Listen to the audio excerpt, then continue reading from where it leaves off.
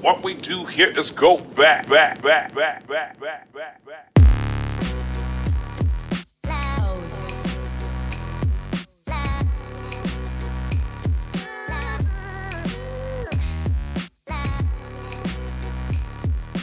Welcome to the Hustle Sold Separately weekly podcast dedicated to all of you amazing human beings who continue to tune in every single week.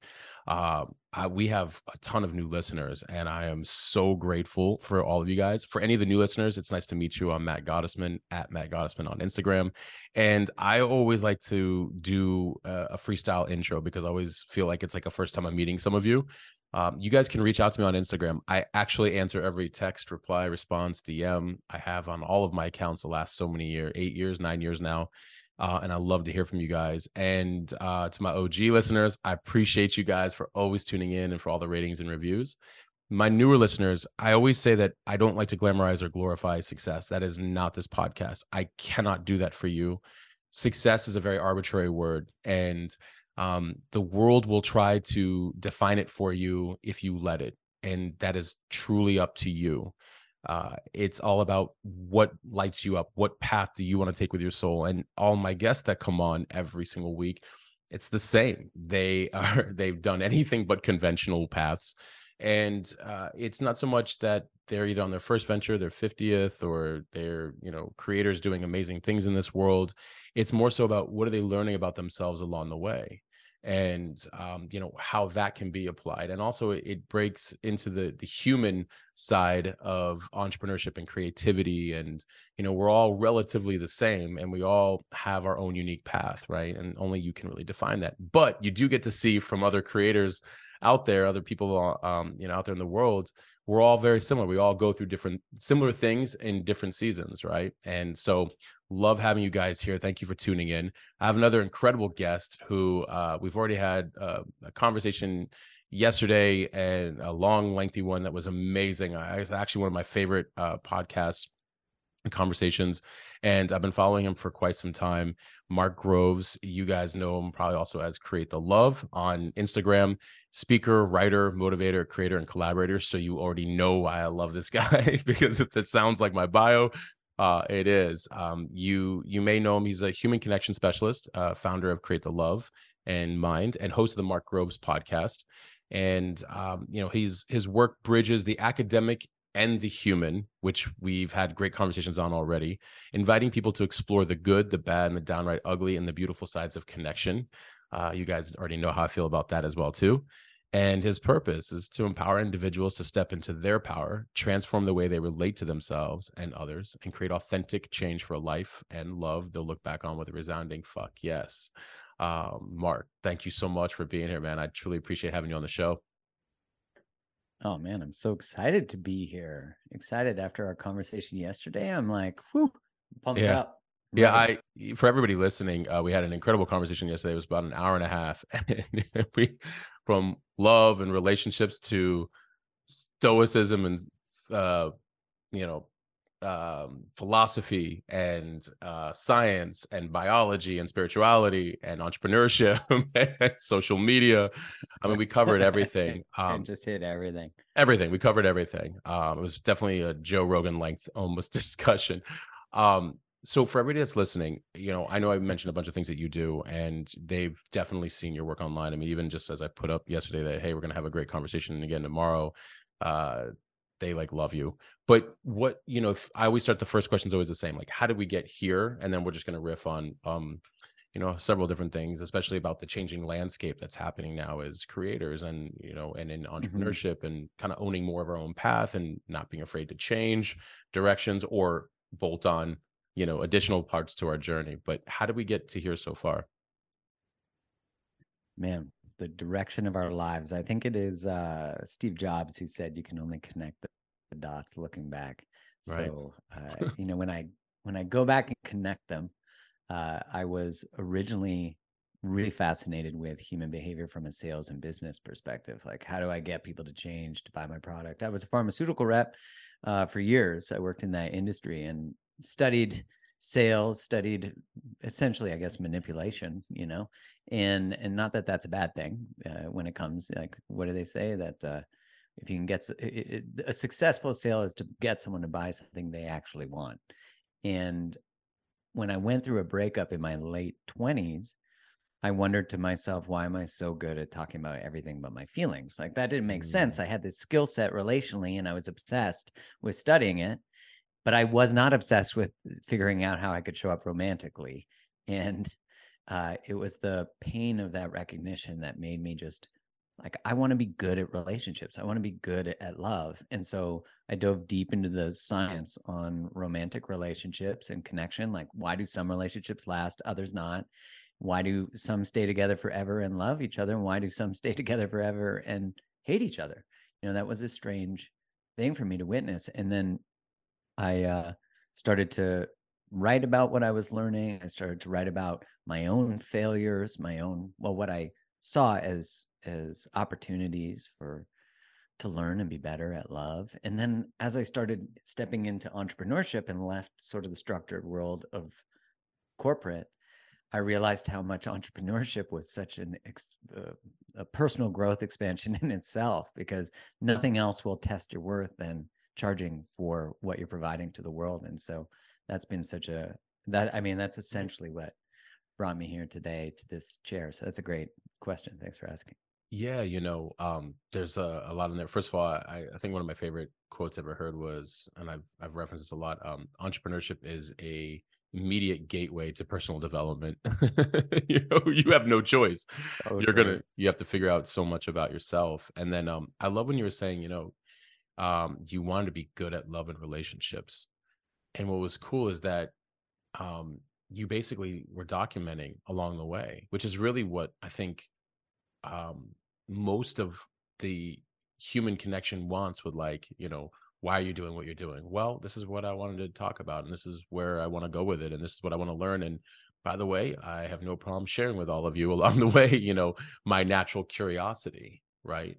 And how did that, where did it, what started to happen? So you went online, right? And you were just openly talking about this, about the subject matter. What was the kind of the inflection point where you're like, oh, this is getting, I don't want to say out of hand, but this is like getting, interesting, where you're, like, where a lot of people just, and I'm assuming they were like reaching out to you and just asking all kinds of questions as you were learning as well along the way. Yeah, it started out with just a feeling. As Right. I was learning about relationships, I thought to myself, man, like, I left this relationship with a really incredible person, and that was hard, because how could choosing myself be leaving what I've been taught to choose? Like, that was a strange tension that was hard to live with. And to in making that choice, which was really one of the first choices I made in my adult life, that was about me, that was about like me being and honoring myself, but in honoring myself, hurting somebody else. That was also a painful tension to hold. And what I saw when the relationship ended was that society also really made it so that people whose relationships ended felt like failures, Yes. and like divorce, and I thought to myself, well, that's a strange thing, because I feel more liberated than I've ever felt. I feel more empowered than I've ever felt. I feel more aligned than I've ever felt. Yet in the eyes of some people, I'm actually a failure, and I'm afraid of commitment. Yet the commitment to myself was strengthened. I used to be a total doormat. So this was like one of the first choices that was about me. And I think when we're used to orienting around other people, a choice that actually is required, whether that's an awareness that you have to make a choice because it's painful to stay in a job, to stay in a relationship, to stay silent, whatever it is, that pain, it might be a choice that you have to make. And you will feel selfish at first if you've never made choices that are about you. And so that part of starting to write about, like, I was the first motivator I had was that I felt like no one was telling the truth about relationships. You know, like, I grew up going to a Catholic school. Like, the message I was taught was get married by 27 to 30, have kids by 30 to 35. And if you don't do that, there's sort of something wrong with you. Well, there's already something wrong with that narrative, because it places our value in our relationship status and like all the boxes you check, like you said at the beginning, like, success will be defined for you unless you define it for yourself. And you know, like you said, I encourage people to define relationship for themselves, love for themselves, like success. Because if success is staying together but not feeling connected to yourself or the other person, or either or both, then that's not success in love, you know. And it's I started to write about these awarenesses. I started to write about what I was witnessing. And the first one I ever did was just a post on my status on Facebook. And it got tons of interaction just from friends. And then I had this calling, you know, it just kept calling, like, you need to start doing this on a larger scale. I went back to school, studied positive psychology. I started a blog. That was blog days, you know, blog times. And I started a blog, and that did really well. And I started coaching, and then I started an Instagram, which everyone told me, like, you can't write long form content on Instagram. It's for photographers. But at that point, I was kind of like, get fucked. Like, I'm tired of people telling me how to live. Like, that's how I stayed in a relationship for too long. That's how I stayed in a job for too long. You know, it's like I was starting to recognize that so much of what we're taught is just people passing down the prison, you know, between generations. Oof. And you know, I say this now, but it was like I felt like I broke free, and you and I spoke on the podcast yesterday about. But then you sort of just enter another prison of ideology, or like a new level. And what do they say? New levels, new devils. So I just kind of figured, you know, I find myself continuing to make my old ceiling my new floor. But every time you up level, there is things that you have to work through and process. Like, growth is a ongoing experience. You know, again, so many good things in there. When society has made it feel like failures, and it's not. It is liberating, like, to do the right thing, and which is in the right thing, not just for, often at times, not just for you, but for the receiving end. Whether it's like, hey, I don't want to work for you anymore, and you should want that. If I don't want to work for you, I'm probably not going to give the output that you want. Or in a relationship, you know, it's like, well, you know what, I think there might be somebody more for you, you know, and there's somebody more for me. Like, I want to honor that. I want to actually do the right thing. It's actually very liberating. And it's so interesting that, you know, I like you, I had a very similar path. You know, I had my breakup, and then I was like, I'm taking to the internet, you know, and I was like, I'm just going to write about, they're lying about entrepreneurship. Right? This is not fun. This is not like you'll just sell for $50 million. And then, you know, now, oh, and by the way, now we can feature you in Forbes, which I found like out how many people were, you know, paying for articles, like all this stuff that you're just like, right. Oh, you know, and I was like, they're lying about entrepreneurship and and relationships and life. And, you know, and then you're like, you're right. It's like new levels, new devils. It's like, well, I also realized, well, how much, you know, how in tune are they with maybe they're just still chasing the success as well too, and they're figuring it out and haven't, and therefore they're abiding by like society standards. This is our statuses, these are our titles, and this is how we define you. And I fundamentally feel, I think that people are trying to define everybody else so they can understand at where they're at as well. And that is tricky, because then that goes into comparison, that goes into like, you know, are we then not tapping into, like you said, like our what we really like, our calling, or what we really feel is right for us, and connected. So I love that you, as I'm listening to your story, I'm like, this makes all sense why we're like soul brothers. I'm like, it's like this whole path, you know, and I love that you cared enough about your calling to go back and study. I was looking at some of the notes, study positive psychology, and just understand with like mastery level attention and intention, like, hey, what's really going on? Like, what's actually happening with us intuitively, psychologically, and you know, I want to talk about it. And it was cool that you didn't listen to people who said, you know, no, it's only for photographers. I get it. Same, you know, right. Everything. Right. And which makes sense, that if we listen to a collective, we miss the opportunity to hear ourselves. Right. So, and so and then as you've built, you know, this great audience and following, you know, from the entrepreneurial side, how has that been? Because you know, something that you brought up that was interesting, and I know we talked a little bit about this yesterday, but when you're saying the new levels, new devils, it's interesting.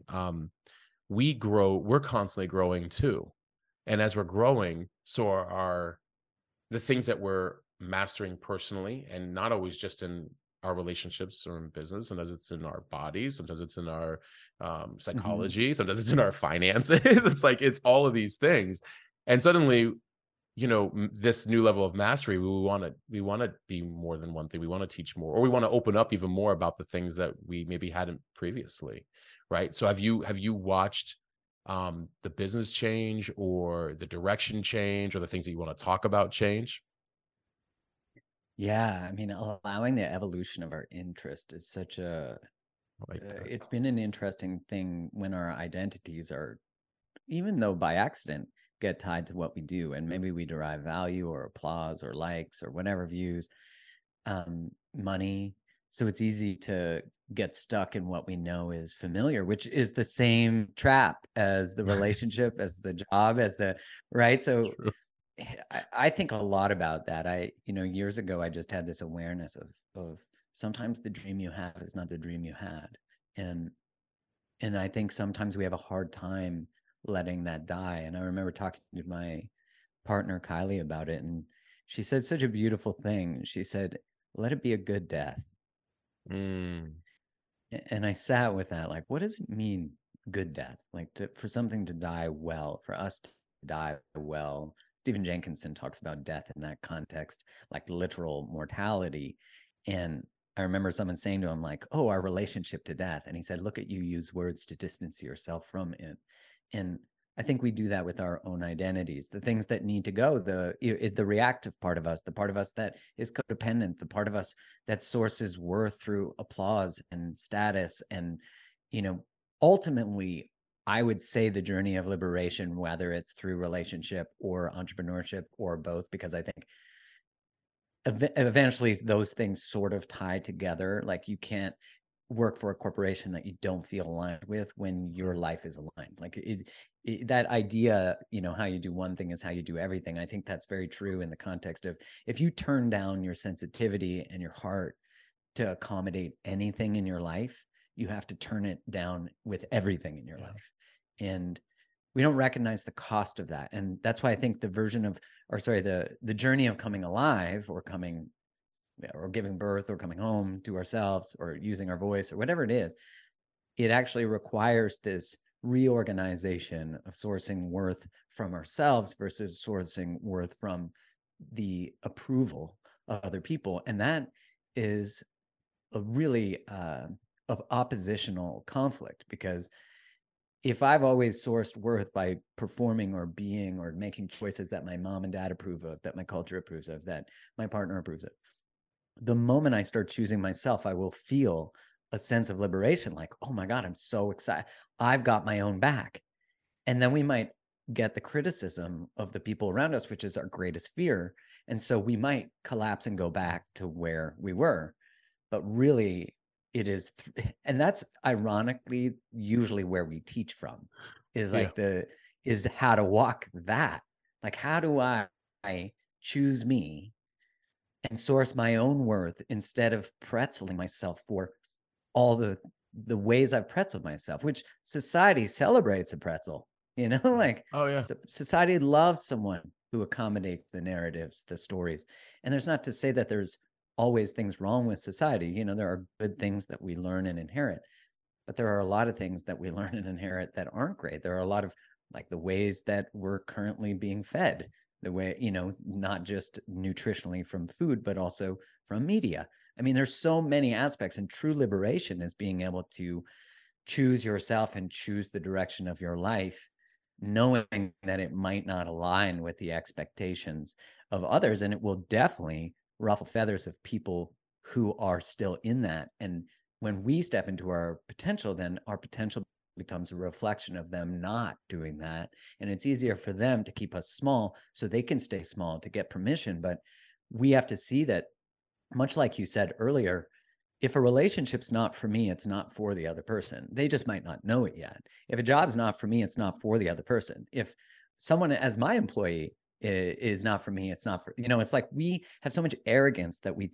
think, till we don't, that we know what's best for someone else. Like, even Right. staying with someone, assuming that you don't want their feelings to be hurt, is actually not allowing them the liberation of that this could be and is the best thing for them if it's the best thing for you. I mean, these are, I think, painful things to live, but we can know them, but to live them is to actually walk through the pain of potentially not belonging to a group in order to belong to ourselves, which then leads us to the group that shares the same values, which is, again, another sort of ambivalent space that you have to walk. And I think it's actually the rite of passage and the initiation to the new level, if that makes sense. I said a lot of stuff. No, there's, again, so much good stuff in there. The mirror of society is a very interesting one. Whether I think some people intentionally want to make you small. I think most don't realize they're doing it, and they're doing it out of their own, their nervous system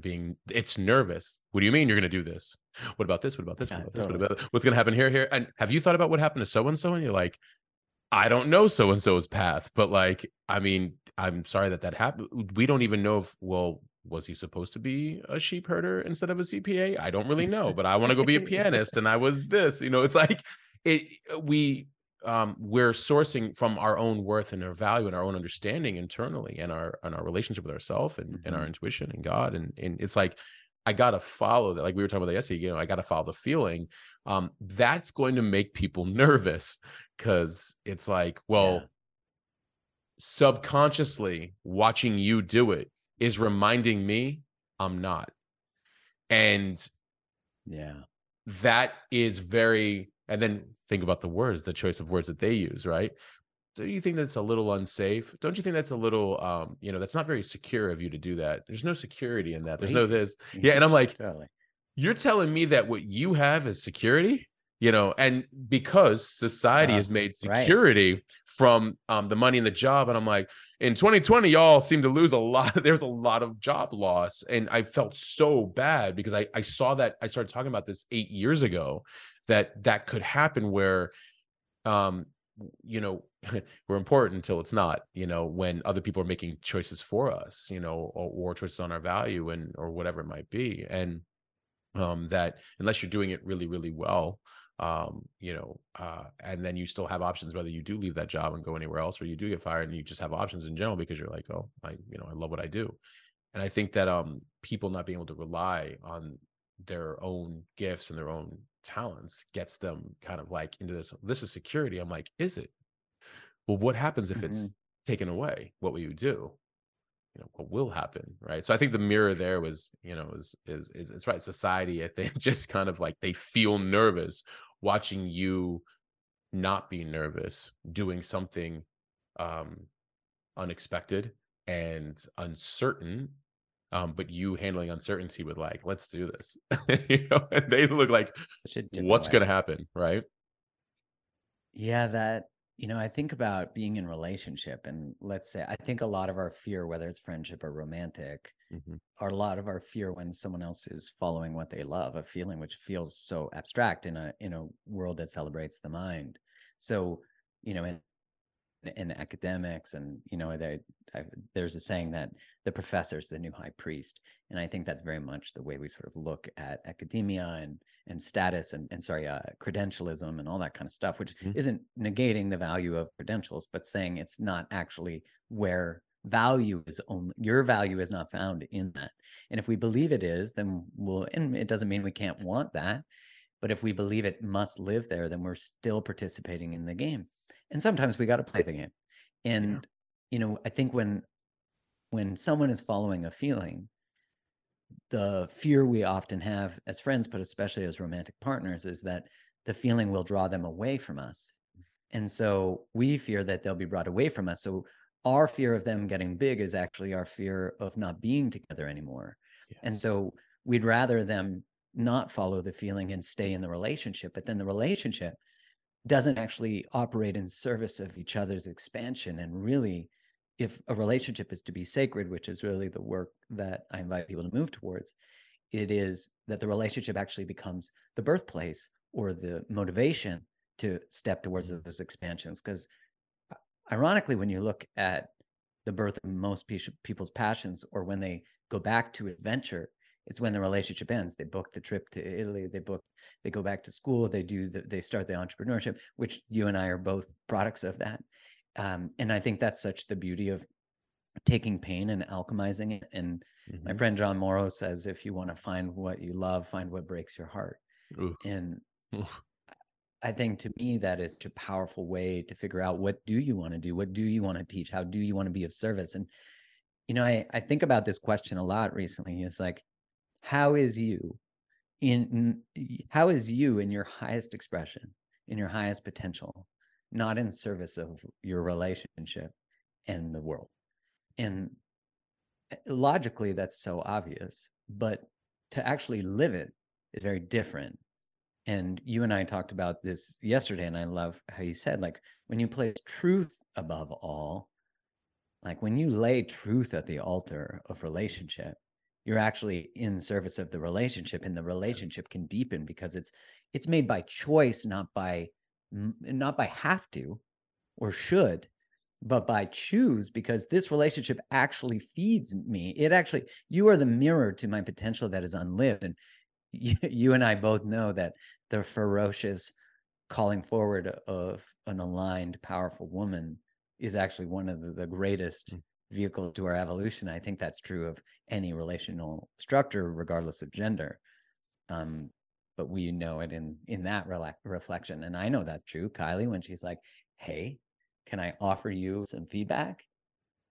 I don't love it, but I also know that I must listen, Yeah. I love that. It's true. I'm like, yes, you can offer it. Absolutely. Yes. I'm like, yes, please. give it to me. Like, I want to hear this. And, It's so hot. it is. It really is, because they're tapping into a feeling that even sometimes they're still coming into an understanding of, whether they are communicating it for its literal translation, or a feeling that is feeling that's different than the actual words being used, which is what whole men So are from true. Mars, women are from Venus, which is why we get to be like, oh, let me feel like what you're saying. Like, what are you tapping into? Because when they're in their knowing, whew, they are in their knowing. Oh man, get out of the way. Yeah. And it's great to have that. I think whenever I can, I try to use the analogy. I know this sounds funny, but it's sometimes, right? Simplicity helps get the point across to people. And I always like to use Michael Jordan and Scottie Pippen. And people were like, okay. I'm like, well, Michael couldn't really win championships until Scottie was his teammate. He kept getting to the semifinals, but they really couldn't get into the finals. And then even if they came close, they would lose. And like, right. I was like, well, he found his partner, his running mate. I'm like, yeah. And I'm like, now let's talk about Game 7 championship mentality. Like, and I was like, well, so to your point about they chose each other as teammates. And to get to Game 7, you lost half the time. That's a 50% losing streak. I'm saying? Like, you are not always winning. And people go like, okay. And I'm like, in those games that you're not winning, what's going on? And now you have two individuals watching and rolling back the tape each day and be like, where was I off? Where was I this? You have communication. Hey, Scotty, what's going on? You always make those shots. What's going on? What's going on in your head? What's going on in the home? What's going on outside of here? What's going on in the court? What's going on with your body? What's happening? I need to know. I need to know what's happening to you, because do I need to alter how many shots I take? Do I have to pick up some extra support and slack for what you may be struggling with right now? Or do I need to maybe alter something about how I'm like setting up the plays for you? We gotta communicate. We have to make that choice together to keep moving together. And and you can't do that without, like you were mentioning, this raw honesty, which is just like, I mean, it's so attractive, right? As we were talking about even yesterday as well too. It's like, man, when you're like, thank you for catching that. I am struggling. This is what's actually going on. Like, thank you for telling me, like, do you need some help here and here? I'm like, yeah, I do, which is a practice of humility and vulnerability. Like, we cannot do everything by ourselves as much as we'd like to, no man is an island, as the expression goes. Like, we need good team dynamic in the, what's that famous expression? If you want to go fast, go alone. If you want to go far, go together. Right. It's like, the greatest things are done with team dynamic. So that honesty and team dynamic. So I always love using the analogy. It seems like people go, huh? And it's like, right? I mean, that's a So team true. dynamic, right? Yeah, and I think in a world too that has celebrated individualism in a good way at first, you know, the sort of separation from overt like either one of the extremes of overt Right. individualism or overt collectivism, neither of them are actually healthy, because one person finds themselves alone and the other one person finds themselves walking off a cliff with a bunch of other people, you know. So it requires this balance of togetherness and separateness, which is actually the truth of relationship. It Yeah. requires this balance. And you know, most of us struggle to hold on to ourselves in love, and a Mm-hmm. lot of us struggle to hold on to relationship at the cost of self. So there's this, again, balance of how do I hold on to me and be in any relationship. Yes. And you know, I think in the struggle of entrepreneurship and what you were talking about relationally too, and you mentioned the nervous system, is ultimately we're being asked to hold the discomfort of difference. And a Mm. lot of us reach out to things when we're uncomfortable, instead of, you know, as the psychotherapist Francis Weller would say, as opposed to letting it cook us, like letting the discomfort cook us, let the space we've never been in transform us so we can become what's being asked of us. And Mm. that's why I think entrepreneurship is like one of the ultimate places to get cooked, because you're having to learn things you never learn. They Yeah, don't teach most of it in school, but none you of know, it. now they have entrepreneurship programs, which is great. And they don't teach relationships in school. So here's another one. They don't teach finance. So welcome to that one. And they don't teach nutrition. So No. all the fucking things you actually need most, not taught in school generally, not taught in high school and junior high. But you have all these things that are demanded of you to create next level of anything. And that's why the moment you step towards getting a nutritional, eating a nutritious diet, repairing your relationship with your body, dealing with health stuff, dealing with relational stuff, dealing with workplace stuff, you're being asked to go to the edge of what you know. And I think we all know psychologically, like, yeah, the familiar is great, but you know, you used that line yesterday when we were chatting, like, when does the pain of staying the same become greater than the pain of change?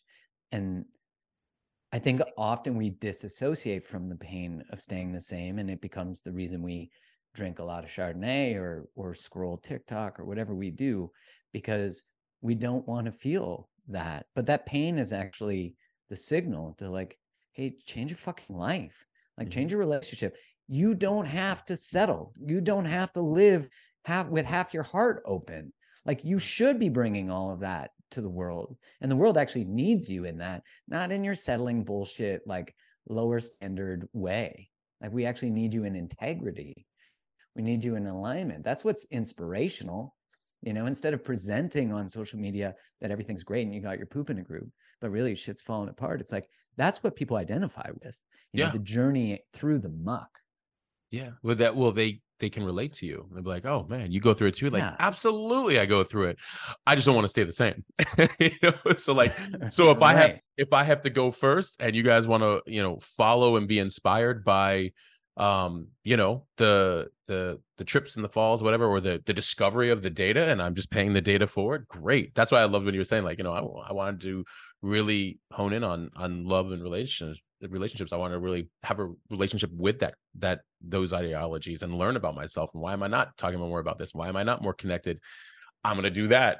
And then I'm going to share it. I'm going to keep passing the elevator back down, you know, so that way, you know, I a long time ago on one of my accounts I'd written, I'm like, it's lonely on top. So I want to take you all with me. You know, obviously you got to kind of be willing to do the work, but you know, so I realized that too, like not everybody will do the work, but you're right. That owning, your greatness versus like settling for that, like that mediocrity, or that, you know, like you're more than that, you're way more than that. And we can all get distracted, like you were saying earlier about how um kind of performing for the relationships and for the jobs and for, you know, all the things outside of us versus ourselves, when we sacrifice ourselves. And it's interesting because it's also a concept not taught in school, because people then go like, oh, aren't you being selfish? You know, like that's a different kind of selfish. If I'm Yeah. really feeding myself really well and doing things with the highest and best self and integrity and with values, I'm actually demonstrating to the majority and able to handle that much more, and I think it was like Esther Perel, right? She was in Mating in Captivity. That was when she talked about Great book. individualism, and she was talking about hyper independence versus, you need autonomy in a relationship. You have to be your most authentic individual self. You have two people who have to be, I need you to be you, I need to be me, because I want you to be the greatest you. And if you're the greatest you and I'm constantly shooting for the greatest me, then when we make decisions together for the shared vision, we're bringing our better selves into each of those decisions. So whatever, makes your growth, like your honesty and your choices and your individuality, and your habits and your routines, I need you to show up for those. And then I realized, and I wrote about this little probably about 3 or 4 months back, about, I was like, fellas, the greatest gift you can give women, is the gift of like their freedom, basically, to like allow them to not have to raise you. It's like, when they can surrender to you. And I get it. Surrender is a very tricky word. It's become a tricky word. I was like, no, surrender is actually freedom. I was like, because when you make the space as a man so safe for a woman, like, I don't need you to raise me. I just want to keep making really, really, really great decisions, and make the space so safe for you to be all in on yourself, surrender all of you. So your only job is basically to keep improving you. And that supports me while I support you. And the environment is a safe place to just individually grow and contribute. Right. And everybody loved the post except for one woman who misinterpreted it, which I'm sure you've dealt with. She's like, men don't need to give us anything. I'm like, you missed the line three. And she went on a tear. And it's just like, we can do it ourselves. I'm like, yeah, no, I think you're missing the line 8. Right. It's okay. I was like, well, you don't have to do it yourself. right. That's the beauty of relationship, is we are meant to depend on each other and rely on each other. Mm-hmm. I think at the basis of all relationships, and even indicative of a healthy culture, is psychological safety, is the safety to be ourselves. And, if in the context of, you were talking about men, if a man doesn't stand up for his purpose, for what he loves in his life, if he doesn't protect it, then a woman, but in general, people won't trust him, because they know that he'll collapse. Yes. And, there's a great line in the book by Robert Glover, No More Mr. Nice Guy, where he says, if you don't stand up to her, she won't believe you'll stand up for her. Mm-hmm. And I kind of looked back at my earlier relationships being like, oh yeah, my people pleasing actually was completely shattering trust, because my people pleasing was a contrived way of getting to try to control my environment, to get people to stay, to never have to feel left. But that's the same collapsing behavior that makes it so I want to stay in jobs that I don't like, relationships that don't serve me, and it's such it seems like an odd thing to call it a gift when you go through that, but ultimately we are our word. And if we can't tell the truth, then people can't trust us, and our relationships are not inherently safe. That's 100. That's so spot on. If I'm consistent, clear, directional, honest, forthright, making good decisions, you can trust that. You can feel safe at the way I am making decisions and how I'm leading. And if I'm honest to you, no matter what, that you may not like to hear it, but you're like, man's got integrity, and to your point, it's like, if he can stand up to me, he can stand up for me, and he can stand up to anybody, and he can't be compromised. I think that's the, you may not always like the decisions, because maybe it's not the thing that you want to hear at the moment. I know like David Data kind of talked a little bit about that, I know the book. Way of the Superior Man. The Way of the Superior Man, where it's like, man, if he follows his North Star and he's very committed to his purpose, a woman can really find that reliable, because it's like, oh, wow, like he may say no here, but then when he does say yes, I know he's giving me intentional time, right? Is what she would feel like, wow, he's actually being very intentional with his time. Like, and this is very focused and very present. And then when he does say no, I know that he's very focused. He knows how to, if he knows how to say no to me, he knows how to say no to other distractions and Yes. temptations out there. And that's a big one, because it's like, you want me to say no, because that means I'm not easily swayed. And if I'm not easily swayed or tempted, there's a lot of distractions out there that can easily, tempt me away from my path. Isn't it good to know that I'm not easily, swayed from my path, which is also something that you're kind of relying on in this partnership, in this union, right?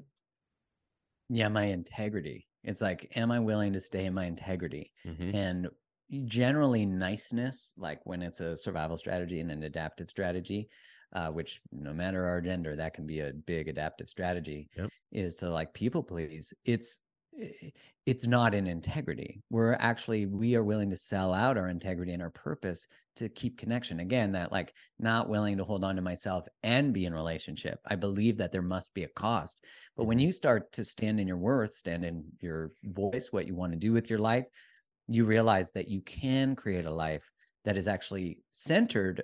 And I don't mean self-centered, but like centered around you as an individual, and the person you're in relationship with, their life is centered around them as an individual. And the relationship becomes a separate entity that both people are contributing towards. Mm-hmm. And, I remember it's Harville Hendricks and Helen Hunt wrote a book called Getting the Love You Want.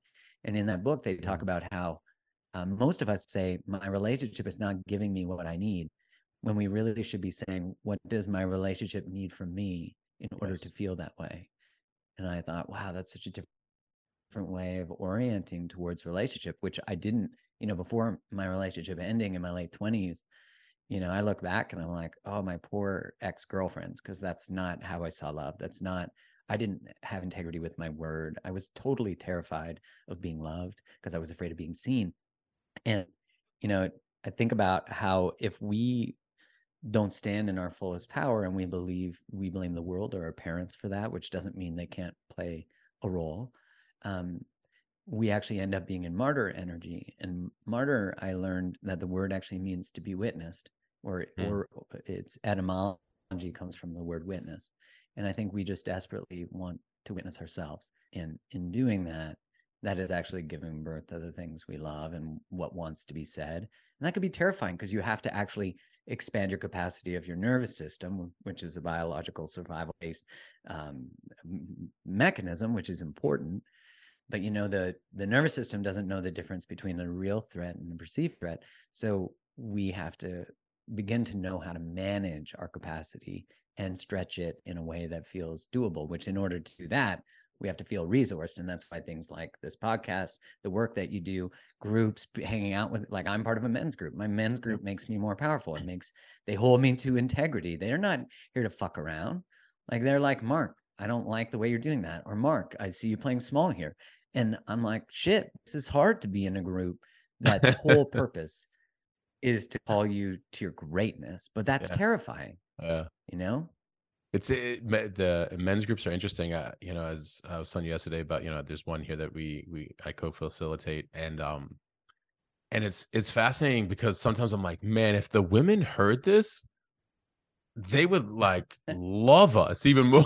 They'd be like, really? You guys go through that? It's like, yeah, we go through that. And I'm sure and vice versa. If we were flies on the wall in your guys' groups, it's probably the same. Like, interesting. I had a recent epiphany that was and I didn't get to share this yesterday, but the greater I connect to myself and God, it just hit me. This is probably about a month and a half ago, and I'm like, is that what they're praying for? Like, because it felt so good. I was like, is that what they're praying for us? Because women pray for us. With men, I think a lot more than men may pray for women. I'd love to be wrong, by the way, but like just that I think that women are being that so connected, and they they're always like, oh, please, like, get him the job that he wants, or please get him whatever he needs, or please, like, help him see what he needs to, or get more spiritual. Like, they're always praying for us. And I was thinking, as like the closer I get to my soul and having this relationship and with God, I'm like, is this what they pray for us for? And I was just like, wow, like right? They want us to win. And it's just interesting, like you were bringing up, like, about the relationship dynamic, like, what is it not giving me versus like what should I be giving it?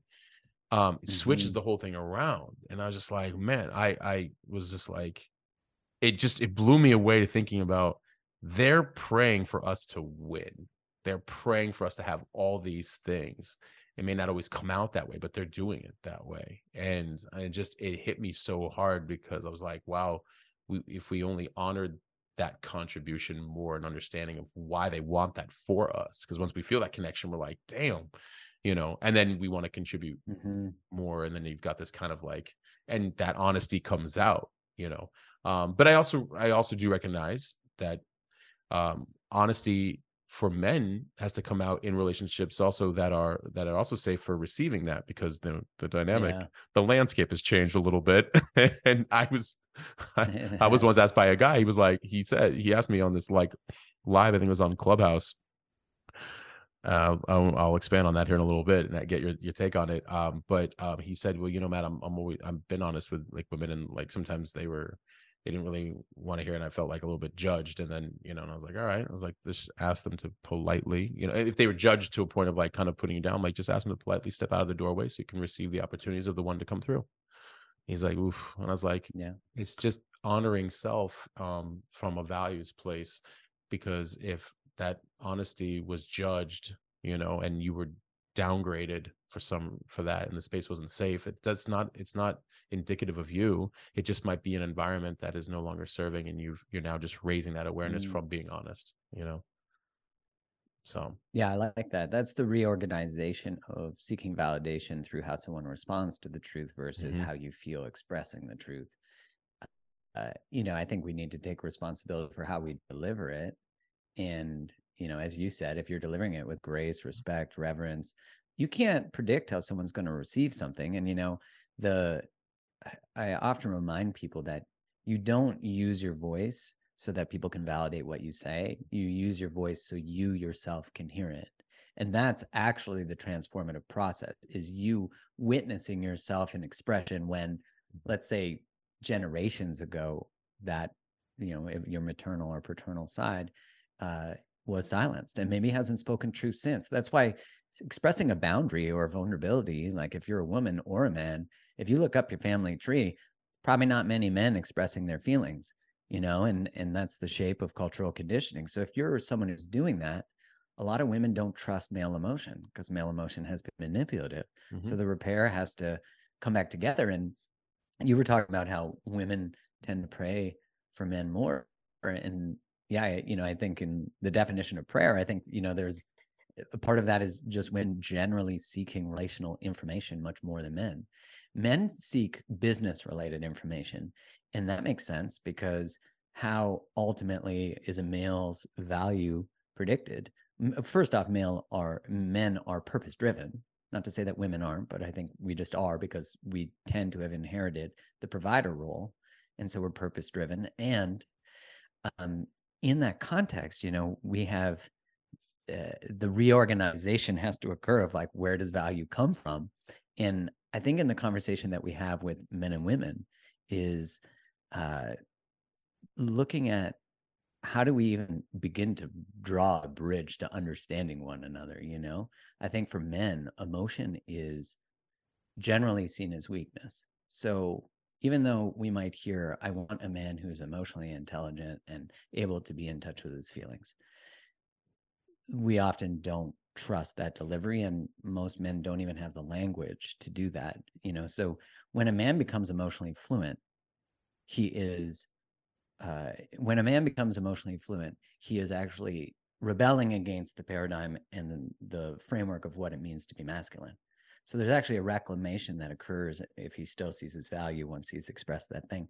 The feminine doesn't always know how to receive that. And I think the interesting thing about the feminine is that there is a desire to want to hear that.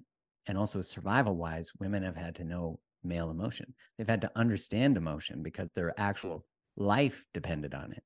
And so, how do relationships provide value, see value in partnership and in different ways of being? Like you might have a woman now who's the provider and the man who stays at home. And of course, there's different gender constructs of how this looks.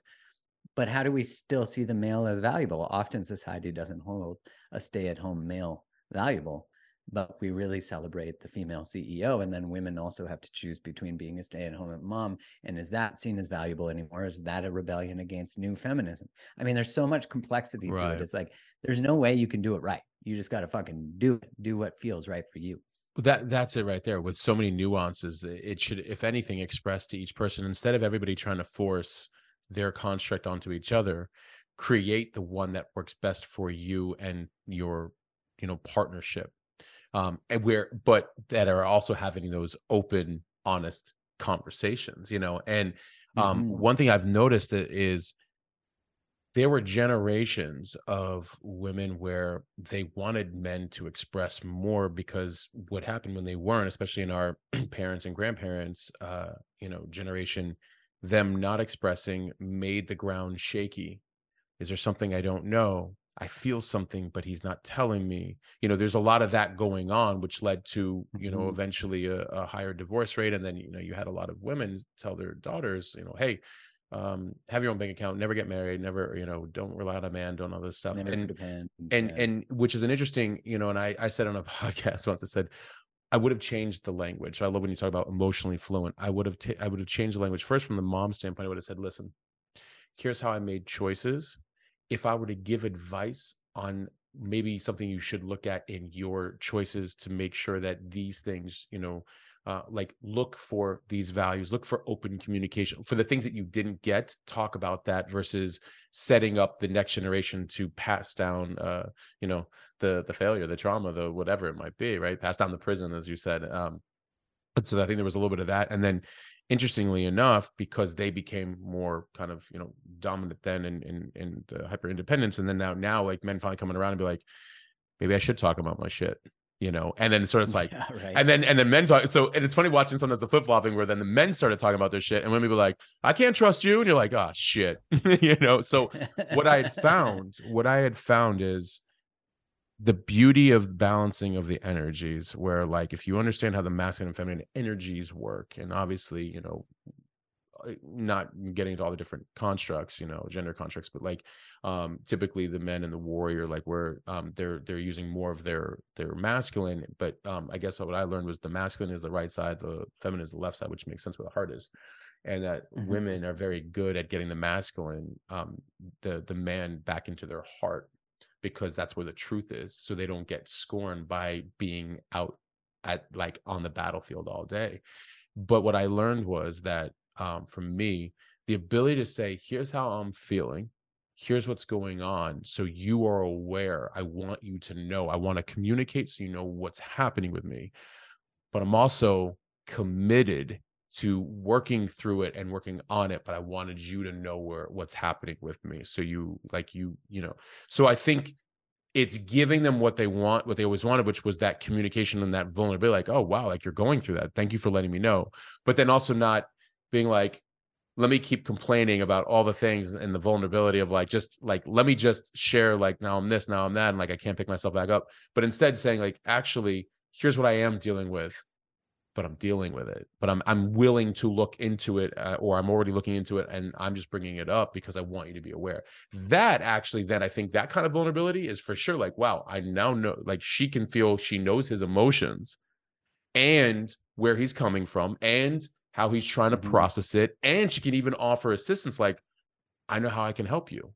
It's like, now we're connecting. Now you're getting what you want and you're getting what you want, which is like, that honesty is foreplay yet again. It's like, oh wow, right. like, okay, cool. And the man's not succumbing to it as a weakness. He's saying like, no, I'm identifying what's actually going on. I'm a blind spot, a troubling thing, or something that's happening, but I am willing to work on it. And here's how I'm already trying. And if, I just wanted you to be aware, and, you're my wife, or you're my, my partner. I would love for your help, or just you to know about it, so you know what's going on, in case you wonder why my energy's off. I don't want you to ever have to assume. That's my job, to keep you informed, right?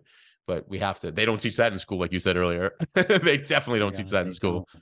Wouldn't that be so nice if they Right. taught like conflict resolution and how to navigate, how to deepen intimacy through disagreement? I mean, that really is the power of being in a relationship, is Right. you're not there's a great quote, everything after that will make sense. I think that if we had that just understanding of relationship, that we're not trying to turn someone into another version of us or to make them like all the same shit, it would get fucking boring. And you made such a good point there of like, when you bring emotion to your partner and you welcome them into the process, there's a witnessing, there's a vulnerability that occurs, emotion that you're seeking. Not to say that it's not beautiful for a partner to say, I really witness you in that, and you have the right to feel that way. I get it. I just mean like that my worth depends on them agreeing with my feeling versus me expressing the feeling and the intention be to create vulnerability and intimacy. And I think when we can do that, I mean, that's such a shift. I think there's so much healing that's occurring between the genders. And I think, we really, as men, or the masculine, needs to be space for feminine rage from the patriarchy and from what we've inherited. And for women in relationship to hold masculine grief, because there's a lot of grief. Like, men didn't win from those relationship structures either. Like, go have this job, work at a factory, don't know your family, be a stranger in your home. And then when you retire at 60 something, your partner will probably leave you because you're not emotionally fluent and not giving her what she needs. I mean, it's a trap. And I know so many older men who feel lied to by society. Like, your value is in being a provider 40 years ago, 30 years ago, 20 years ago. And now society's like, but you're not emotionally attuned. Well, I was always working. How can I be emotionally attuned? So I think there's a whole generation of men that have been left behind. And just much like we're repairing, as you said, this overt individuation that occurred to say, like, never depend on a man, never. Well, that doesn't allow anyone in. And so there's this overt masculinization. I think that's a word. But it again, and there's no receiving, there's no softening. And you use the word surrender earlier. God, what a gift that is. When we feel safe enough to do that. And often we're surrendering to people who aren't even safe, we're calling it love. Well, and it's interesting, the idea of surrender being used as, well, I don't want to put myself into a prison. And you're like, you are in one. Because it's always the opposite. Like, wait, what? Like, surrender is not giving up your rights. It's getting more of them back. It's getting more of who you really are back. It's being, that's beautiful. Right? It's like, no, this space is safe for you to be all of who you are. Surrender the masks, surrender the things you have to live up to, surrender all the things that you're, not getting in touch with because you're trying to, abide by certain constructs in society and all that stuff. And instead you're like, oh, wow, if I, as I'm speaking as from a man's perspective, if I am a safe, reliable, consistent, honest, loving place, you don't have to raise me. You don't have to assume, how's he doing? What's going on? I need to worry about him. I need this. I mean, yeah, you might have the general worry of like, oh, I want to make sure he's good. Like, anything I can do to support him.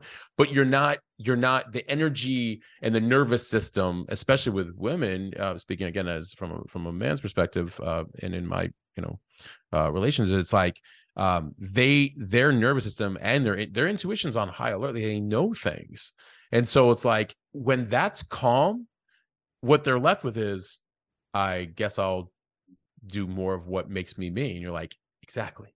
That's exactly like, yeah. And then the more you're the more you're refining all of the gifts and the individuality that you have, the greater your gifts expand and your intuition. I need you to be you greater and greater and greater, because a greater you is like, hey, I'm like feeling things. I'm seeing things. By the way, did you notice this? Like, good catch. Thank you, teammate. Thank you, Scottie Pippen. Like, man, you've been working on your 3-pointers, haven't you? Like, I have been, because you haven't been worrying about me, who's just right next to you on the court playing too. And if I'm playing and you're playing and, or you're watching me, you're like, I like how he's shooting those threes. Like, okay, maybe I need to adjust myself a little bit. Like, now we're learning, we're contributing. That's why I always use a basketball, because it's like, it's so easy for, especially with It is a great couples, parallel.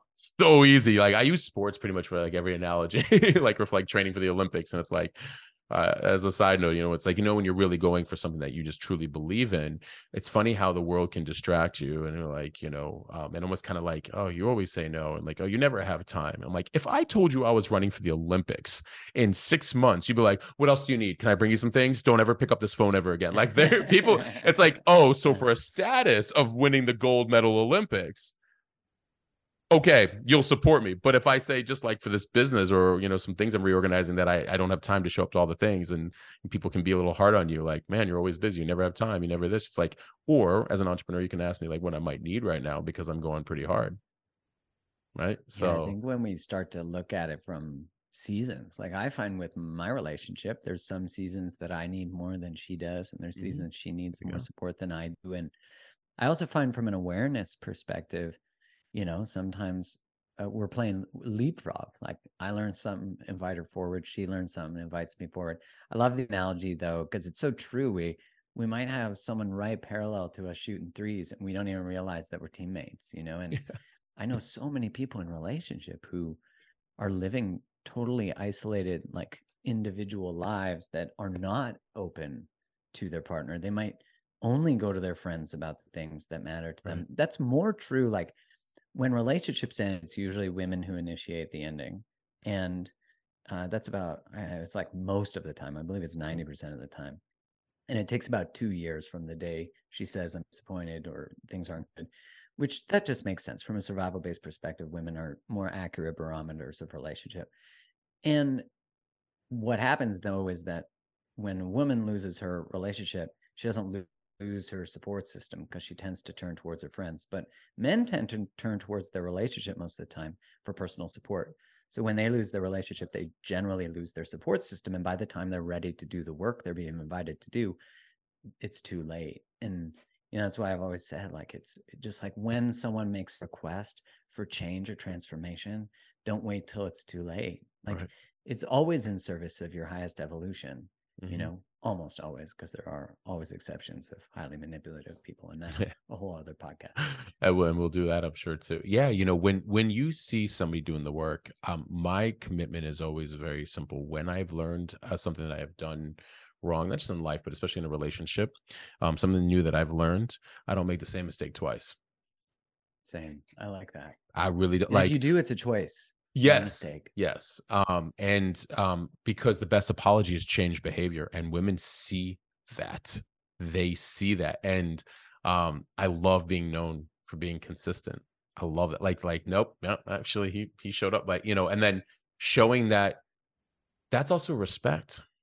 That is love. That's respect. That's, it's listening. Oh, wow. Like a woman could say like, wow, he heard me. Like, and he, and that's where I think the humility is so important on our side, is because like when I hear that, the mirror is, I once heard a rabbi, not a rabbit, a rabbi say, a rabbi. I liked how he said, he's like, nobody is perfect, obviously. He's like, but two people can be imperfectly perfect for each other as mirrors to the soul. He's like, and he was talking about his wife, and he was saying that his wife's imperfections are a perfect way for him to grow, and his imperfections and problems are a perfect way for her to grow. Meaning that he knew as a man areas where he had to improve, and the problems that she encountered sometimes gave him insight where to improve his game. And that is like a really, that's a gift. That's what I'm saying. Like that. And another, that's reverence. Yeah. Like, cause you're sitting like, and he was talking about, he's saying, he's like, Matt, he's like, I'm probably not as assertive as you in some manners, just from the way you speak. And he's like, he was saying how he was a little passive at times. And he said that his wife would rely on him, to, hey, can you fix this or can you fix that? And sometimes he would stall or he wouldn't get around to it. And eventually she would do it. And he goes, I'm wrong. And so I've been starting to do it more where if I'm either don't want to, or I'm tired, or I'm not sure how, I'll figure it out. As I want to be reliable, and I want to be assertive, not passive. I want to be a source of support, not, an extra job. And I was like, and he's like, he's like, I knew that about me before I was married. He's like, and I really know it about it now. And that gives me a truth to my soul of like, oh, where can I what can I, where can I improve my game? And that's the beauty again of like partnership, not this like they're gonna hold me back in a prison and this like no. Well, first of all, how are you choosing? Right. Again, this all goes back to like Yeah. you choose a partner to win championships. That's what you were like, that you want to and because what happened was probably about 6 years ago, and another rabbi had said to me, he was like, well, you're good. I was like, okay, thank you. And he goes, I mean, no, I love everything you're doing, everything you're building, you're good. And I was like, and he goes, you could be great. I'm like, okay. I was like, I'm listening. He goes, well, partnership. He's like, but he was talking about a very knowing, strong, connected, heart-centered woman will elevate your game. He's like, as a one-player person, you cannot integrate what you are learning spiritually, emotionally, financially, physically, like until you are in the game playing with another. And that's a major choice as well, because a good one will elevate your game for the things that you're not yet, privy to. And it's like, especially as you get responsible for partner, children, community, like it expands, like that's creation, right? And I was like, ooh, he's like, yeah, you can't integrate what you learn unless there's more than one. Like, yeah, actually that makes sense. Otherwise you could just have theory, right? Well, imagine if we turn towards all the triggers we have, all the relationships we have, and we see them as gateways to our growth. I mean, that it's hard to see our defensiveness or anything like that as a window to healing and wisdom. I love that you said you never do the same thing twice. And years ago, and this is why I think we're such brothers from another mother, is years ago I had the recognition when I wanted to break up with this woman.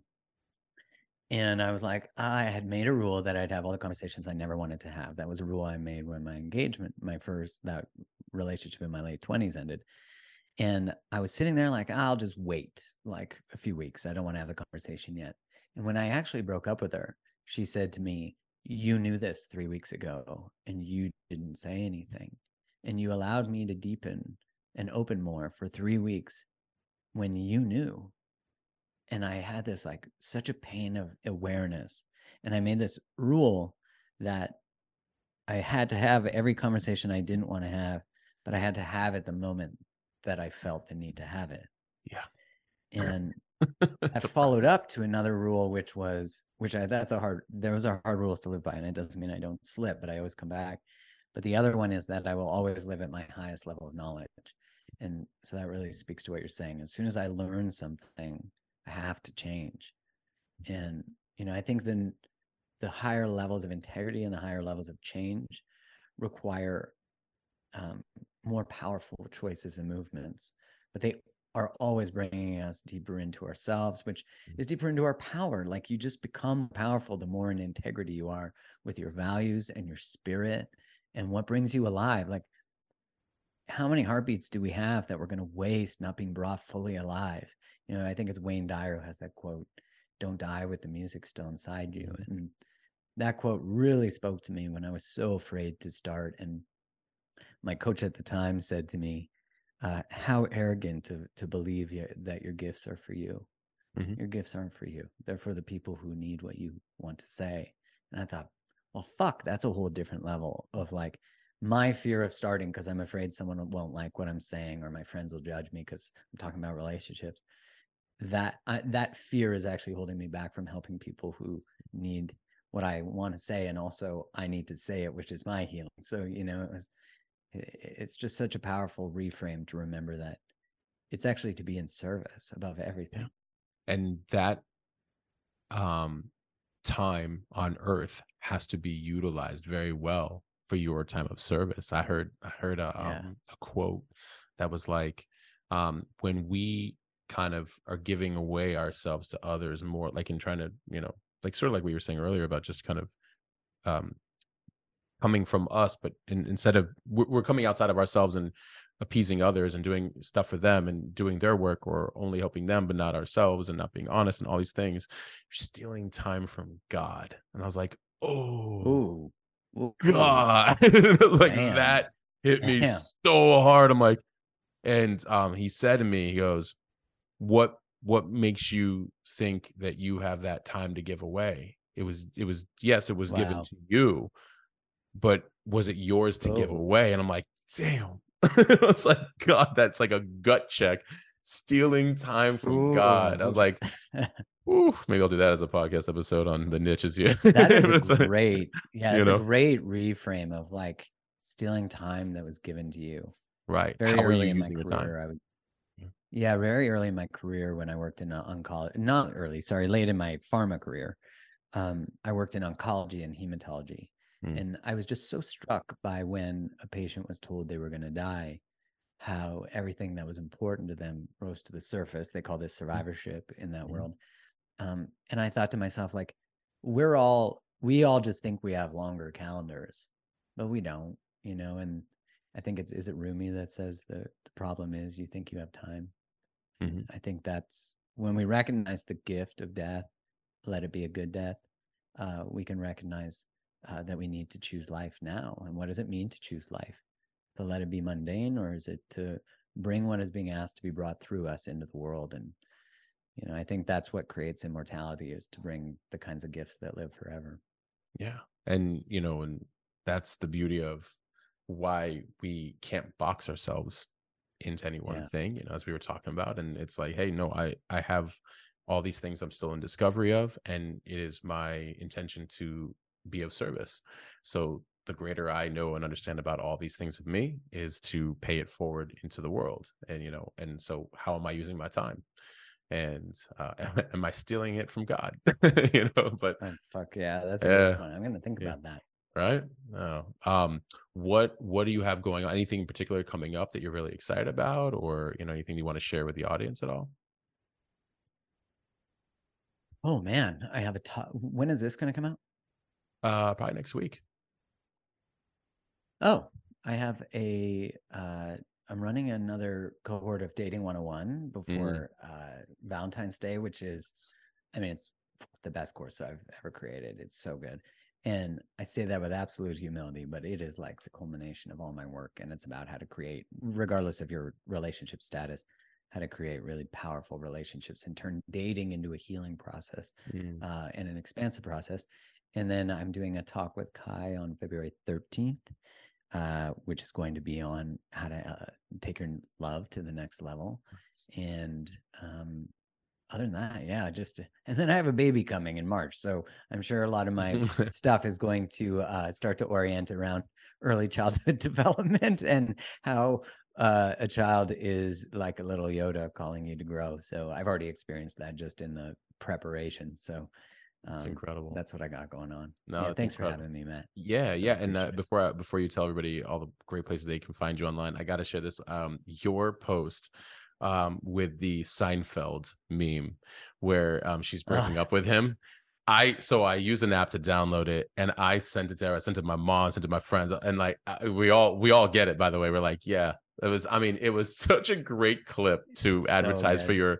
for your course. But I was like, it's so good when she's like, I think we should break up. He goes, yeah, no problem. It's She's like, so and she's good. like, what? He goes, I'll find someone else. She's like, you will? And he goes, things always work out for me.